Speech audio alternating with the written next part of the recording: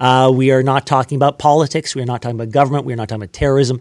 We are talking to Jonathan, who moved to Israel about 3 years ago.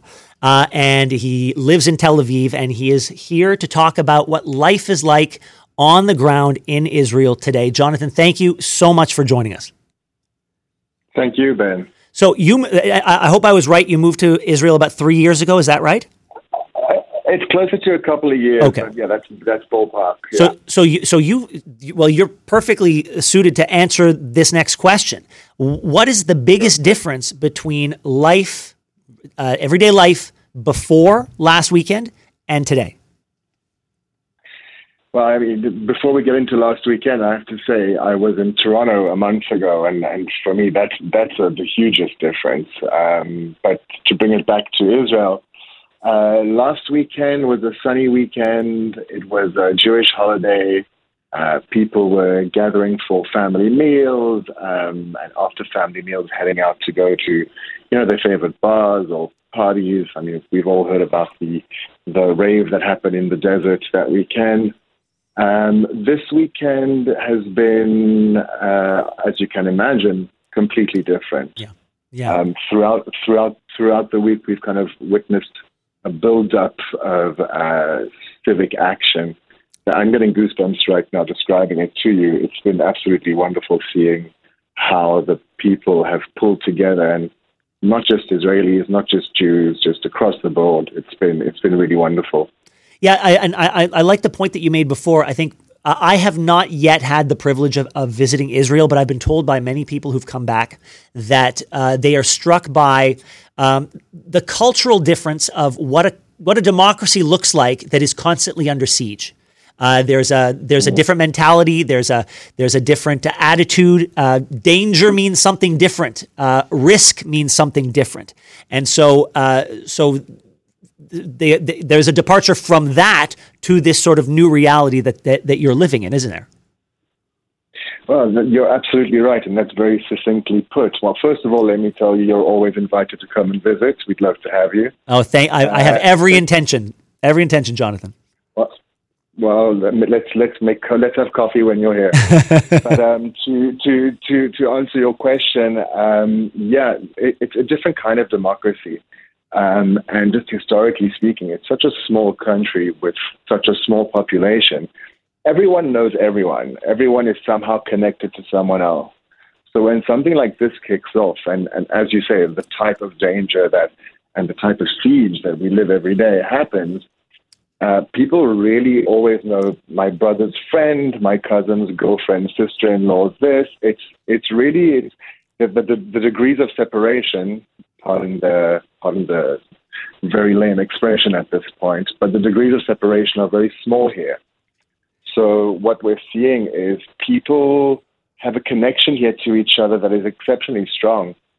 And I think that's a huge driver in terms of the civic action we've seen, both from Israelis who are, giving up rooms in their houses and inviting families who've been bereaved or displaced from the south of Israel. I mean, it's fantastic. The amount of help being given completely selflessly is beautiful to behold. And, I don't even want to call it a silver lining because it doesn't feel appropriate. But if there is a silver lining to this horrible situation, that's the one I'm going to hold on to. I have to ask, because you've only been there for a short while, do you have a connection to somebody who's been lost in the violence? So some of my colleagues, my one colleague, we're all praying that they find her first cousin, who was one of the people who was at the party in the desert. It's gotten to the point now where people from her family have had to go and give DNA samples so that they can identify who's who. And they're really hoping that they find him so that they can at least give him a proper burial and grieve in the Jewish traditional way. Jonathan, but again, I want to reiterate this is not just an Israeli thing. There's one of my friend's elderly grandparents has a carer who lives with him, and he's from Thailand, and he's not been seen since last weekend. So, the word has been put out, and we're doing everything to find that person as well. Absolutely. I'm so glad I'm speaking to somebody on the ground, because the chattering classes here have sometimes referred to this crisis as an existential threat to Israel. I've heard leaders in Israel counter that and say, this is not an existential threat. We are, our resolve is as strong as ever. We've beaten everyone back that's ever come after us. And so we're going to do that here too. This is an awful loss of life. And we're not happy about this, but it is not an existential threat. How does it feel on the ground? So obviously, as you know, I've been here only a couple of years, but I grew up, very aware of Israel growing up Jewish. It was always something that was very present throughout our education, both at home and at school. There is a sense here on the ground that this time is different. There is a sense on the ground that there'll be a before the October 7th and after the October 7th.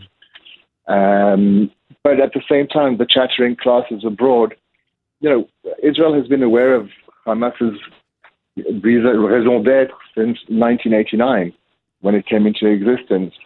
It's an organization that up until, I think it was, you're going to correct me if I'm wrong, because I'm not a politician, up until approximately 2017, the stated aim was to wipe not just Israel, but Jews off the map all over the world.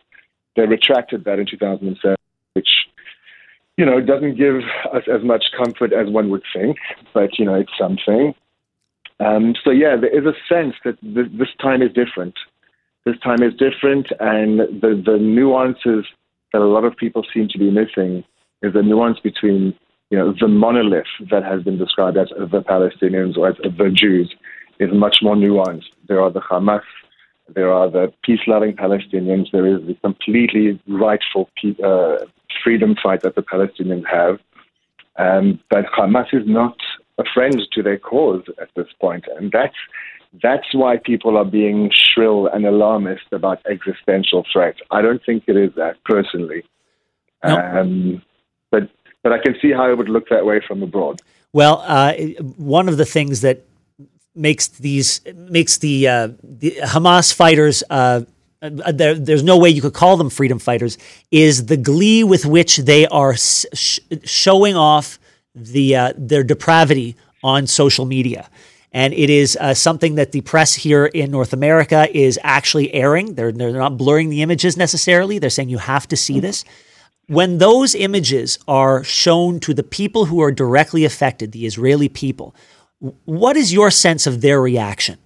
Does it embolden them to end this once and for all? Well, I think it's too soon to tell that. I think right now people are just, it's trauma. Yeah. It's trauma of the worst kind, right? I mean, PTSD is something that will stay with people for years and years and years, whether it's from a car accident or, whatever the case may be. So to say now at this point what the reaction is going to be in real kind of political terms, I'm certainly not the right person to make a call on that. But as a human being, I can honestly say that it's too soon to be thinking about that. Right now, we're just pulling together and in survival mode, right? So that's the situation as I see it. Well, Jonathan, thank you for sharing the situation as you see it. And I can only speak for myself, but I'm sure there are going to be a number of people who agree with me. I send you off with my best thoughts and my prayers for you and everyone you know and everyone you don't know in Israel. Thank you. That's very kind of you, Ben. It means a lot. Thank you. All right. You take care and stay safe.